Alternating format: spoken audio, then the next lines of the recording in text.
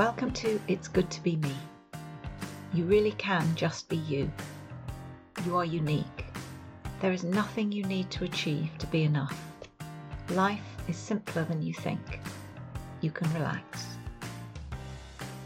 Episode 39. Why I played my best tennis in the dark. It's been a while since I played tennis. Lockdowns prevented all that. But earlier this week I was recalling with a friend an extraordinary match we played a year or so ago against another local team. Something amazing happened, and it helped me see again the power of thought in action. The team we were playing don't have any floodlights at their club, and as it was August, the evenings were beginning to get a bit shorter here in the UK. Anyway, as the match progressed, the light began to fade. We were in our final mini-match. We play a long set, first to 9 games, and it wasn't going well. Our opposition were, let's be honest, far better than us, and for quite a while it looked as if we weren't going to win any games at all. Then, yay, we took a game, and it was 8-1. To say that the light was poor on court by this point would be something of an understatement. We didn't bump into each other as we changed ends, but the visibility was pretty shocking. I joked to the others, well, we've left it a bit late to stage our comeback with this light, as the opposition prepared to serve out the match. And that's when my partner and I discovered our hidden talent, playing tennis in semi-darkness. Honestly, by the end, the only things you could really see at all were the balls when they got really close, and my new fluorescent yellow skirt. That was a great purchase. A bat was flying about the court, and an owl hooted in the trees nearby. But we went on to win the next 4 games. We were finally beaten 9-5 against opposition who were becoming more and more frustrated and exasperated. But it felt like a win to us. I hit some of the best shots I'd hit all match.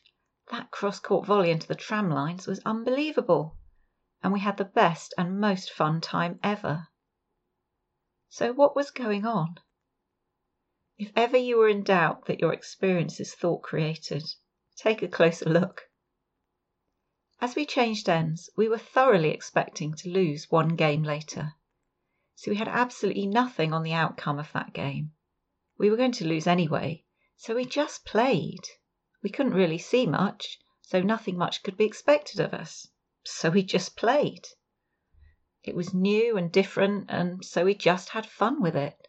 And look what happened. When we're not caught up in a whole lot of thinking about what should happen, what it means about us and how good we are, what's necessary to make things work out the way we want, etc., we're just free to give of our best, unencumbered by thought. And of course, what about our opposition?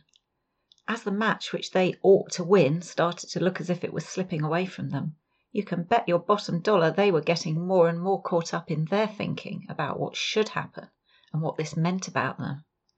That didn't help them to play their best tennis.